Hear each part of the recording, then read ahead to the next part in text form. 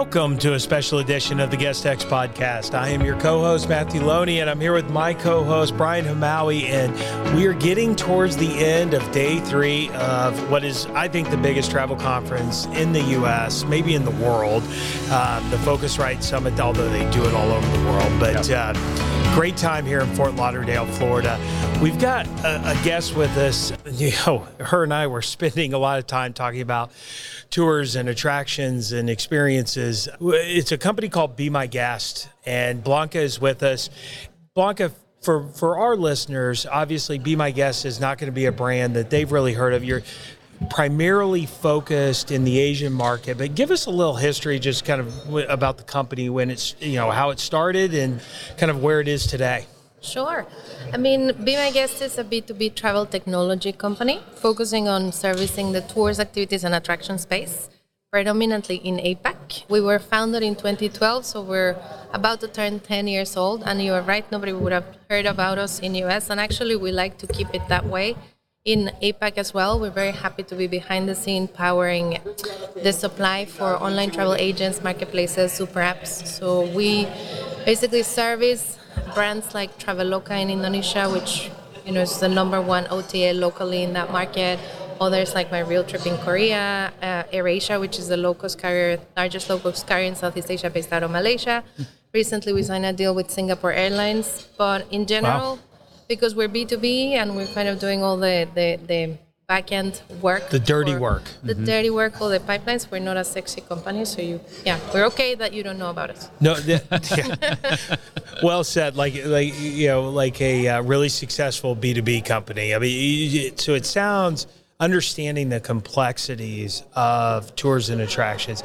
So if I understand it correctly, you've taken probably a lot of the most popular tours and attractions and kind of made them bookable through APIs, where before they were inaccessible to a lot of these B2C companies. Yeah, correct. I mean, just to give you an example, only 6-7 years ago, we were literally queuing at the Universal Studios Singapore queue, the travel agent queue, to buy paper tickets. And I would do that, and then they'll take them 2-3 hours to print thousands of tickets for us, and I'll just wait until they deliver to me. And I would take the first serial number and the last serial number, because they were printed in sequence, and I'll text them or WhatsApp them to my tech team. They will load them into our system, and then we would be distributing them throughout China in minutes, right? So, wow. So really, yes, that was the beginning of it, like digitizing just the basic ticketed items, mostly attractions and theme parks, and then eventually trying to help the activity operators of like your cooking class or your more bespoke experience.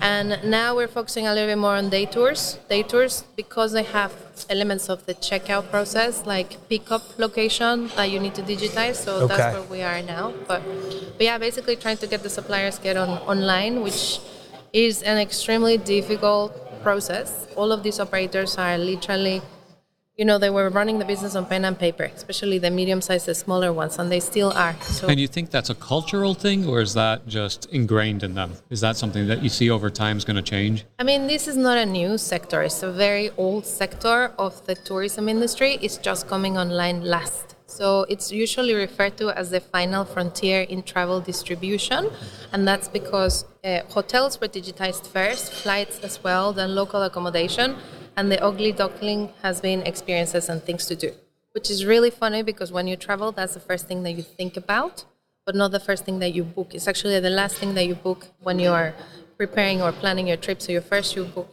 usually your flight, then your hotel, and then you're in destination, you think about what you're going to do. Usually just go down to the concierge and then they tell you the 10 things that they usually resell over and over.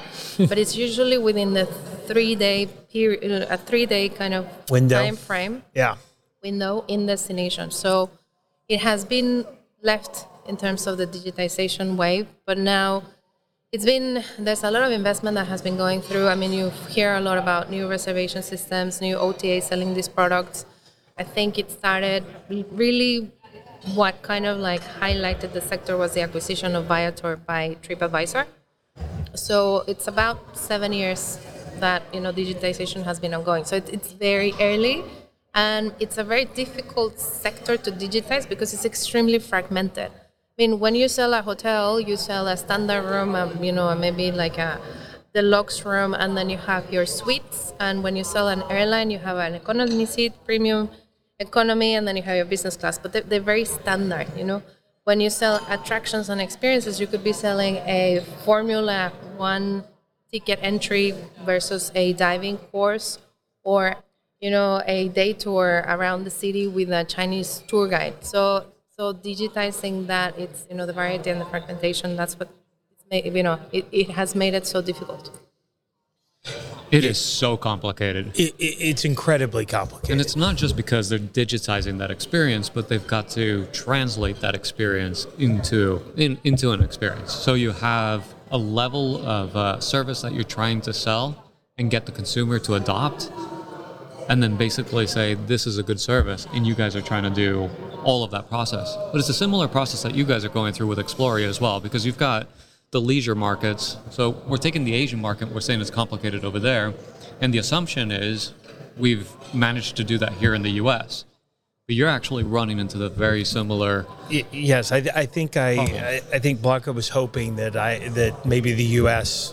had made some strides where maybe in her markets they haven't. And after listening to her, I feel like we're maybe even further behind. But a lot of the same experiences that Blanca, down to regulations. In the U.S., you've got, when boats go out, there's certain things that the U.S. Coast Guard, you have to have. So you have to have a system that's built to be able to know exactly how many people are on that boat, and their safety precautions have to be taken. And so what we find is the reservation management systems get really fragmented and very specified for a certain type of attraction, whitewater rafting or those type of things.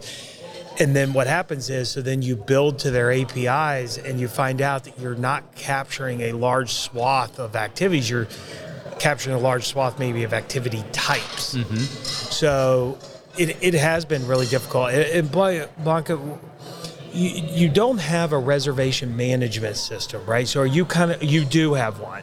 Yeah, we do. Okay. We had to roll out one in 2018. I was about to say, because there's really no other way. I mean, if somebody doesn't have anything, exactly, you can't build an API to paper. Exactly. We started with our own extranet, and basically, first we tried, let's get the operators to load their products and their pricing. That totally failed. They're not, they wouldn't do it unless you had significant volume of sales, and they till up until today, we actually closed that extranet because the quality that comes through the operator, they're not that digitally savvy.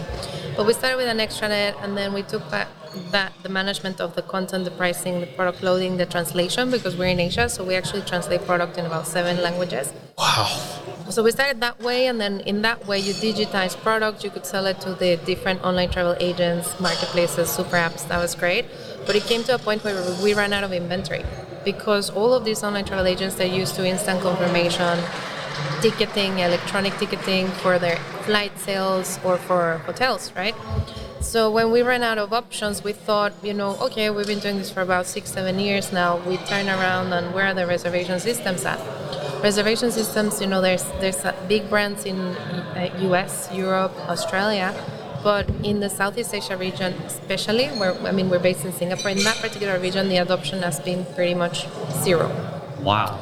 So we saw that sort of like we had to come up with something, right? It's like, how do we enable more of this supply online? So we rolled out our booking system, which launched with an e-commerce module to encourage the operator to give you the right data, because if they're loading it for their own website sales, then that means that it's more accurate, so then you can resell it. And then we empower them with also a point of sale system that they can use for their own direct sales over the counter. And this year we're launching a corporate module so that they can also leverage the system to manage their own corporate sales with agents or maybe banks or whichever corporation that they're reselling to. So yeah, we do have a booking system. It's the only way. Yeah, and that alone is tough, because now you're building a booking system for all of these different attractions across all these different segments. And they all need it to do something a little bit different. At 7 languages. Right, it's 7 languages, just because it wasn't originally hard enough as it was. Yeah, but I think in terms of types of, there is kind of, as you mentioned, different types of activities or things to do. And I think what you mentioned in terms of boats, that is so specific that we wouldn't really pretend that our booking system is able to cater for that particular type of operator. Yep. Our system is good for the medium-sized attraction specifically, or the medium-sized activity operator. Not so much for day tours and not so much for cruises or water-based activities. Actually, we have some water-based activities, but the simple ones like paddleboarding or kayaking. But you're right. I mean, there's the variety of things to do. You could probably, I mean, when we look at all of our categories, we have probably 50, right, in which you can actually slice and dice them, and the variables of each are so different. Yeah. So, I mean, hats off to you and the team. I have a special appreciation for how difficult the problem is that you're trying to solve, and I think you guys have gone a lot further than really anyone I know in this space. I mean, there are groups dedicated to just the reservation management system, but you guys, it almost sounds like you kind of came at it the reverse, right? You came at it, we wanted to distribute, and then you realize, it's kind of like Explori. You start realizing, well, how do we distribute something It's not available. I can't get? And you mentioned the onboarding. We've looked at that, and it's hard. I mean, they just self-onboarding of activities. The product that comes out has just consistently been inconsistent, I guess is the best way to put it. Well, and it goes across markets. So very similar to vacation rentals, right? It is. Yeah. It is. We have It needs to be tough time. standardized. And With inventory, classifying the inventory, loading it properly, marketing it properly, talking about it. Need to be able to see it in real time so you know that you can book it. But look, there's a lot of money to be made if groups like Blancas, Be My Guest, can be successful in doing this, because look, tours and attractions, I don't know, last number I saw from Arrival may have been like 2.2 billion or something. I mean, attractions, tours, and activities is worth 150 billion globally. 150 billion. Maybe the 2.2 is 40% US. in Asia. And Asia is leading ahead of Europe and US. So how about that? It's Volume of people. It's huge. Well, it's just massive. So anytime, I mean, we'll get there. I think it does. It trails, the other major segments of travel right now. So tell us, as we kind of wrap up, obviously coming here to the Phocuswright Summit, what were some of your goals? What have you thought of the conference? Obviously a little smaller than maybe in years past, as I think, we just opened up for Europe. A lot of people probably from Europe didn't feel comfortable booking their tickets, not knowing if they were going to be able to get here. But what were some of your goals, and what are going to be some of your takeaways as you get ready to leave? Yeah, well, I mean, for me, I've been locked in Singapore for the past 2 years, so the first objective was just to get out. Yeah, sorry. So I'm just any invitation whatsoever. You're like, I'm out. I'm like, 24-hour flight. Yes, I'm on it. So that was first, and obviously seeing a lot of familiar faces because the online travel industry is so small. It is. Right. So once you spend 5-6 years in the industry, I've been there about 10. So you get to know a lot of people, and it's just nice to see familiar faces, and also to kind of see, post-pandemic, what has actually happened, because there's been a lot of shifts in the industry, right? So it's been quite interesting.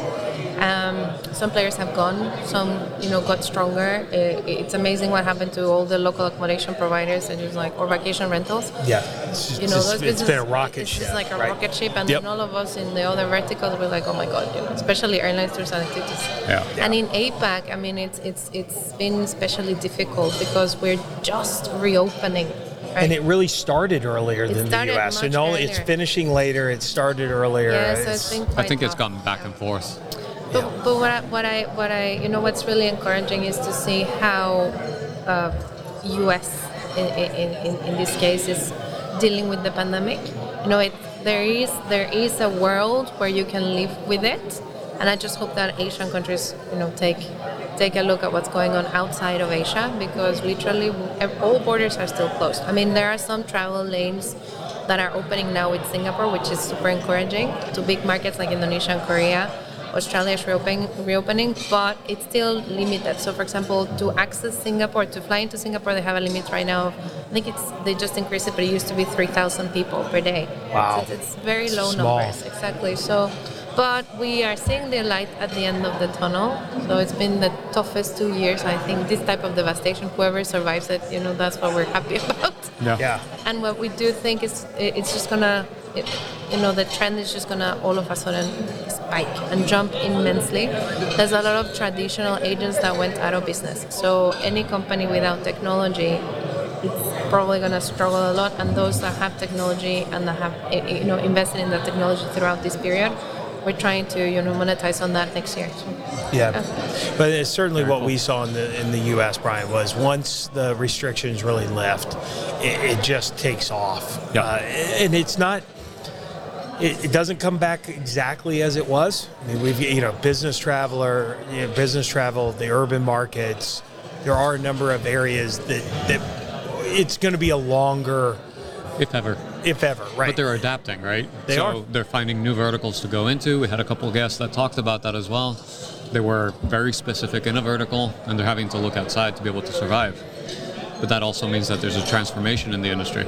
Right, and yes, and I think they're all looking for opportunities. Right? Where are the gaps, and what can we fill in? What are we well positioned to shift and go to? So, Blanca, thank you so much. I know it's the end of the show. It's always a long 2 or 3 days with all the meetings and everything, and time is at a premium. But we really appreciate you stopping by and talking to us a little. Thank you for the invitation. Absolutely. It's been a pleasure. Excellent. Thank you. Guys. That's it for this week's episode of GuestX. Be sure to sign up for our email list at guestxpodcast.com. That's podcast.com, and follow us in your favorite podcast app so that you don't miss our next episodes. We are Brian Hamaui and Matthew Loney signing off and reminding you to always create a guest experience worth talking about. See you soon.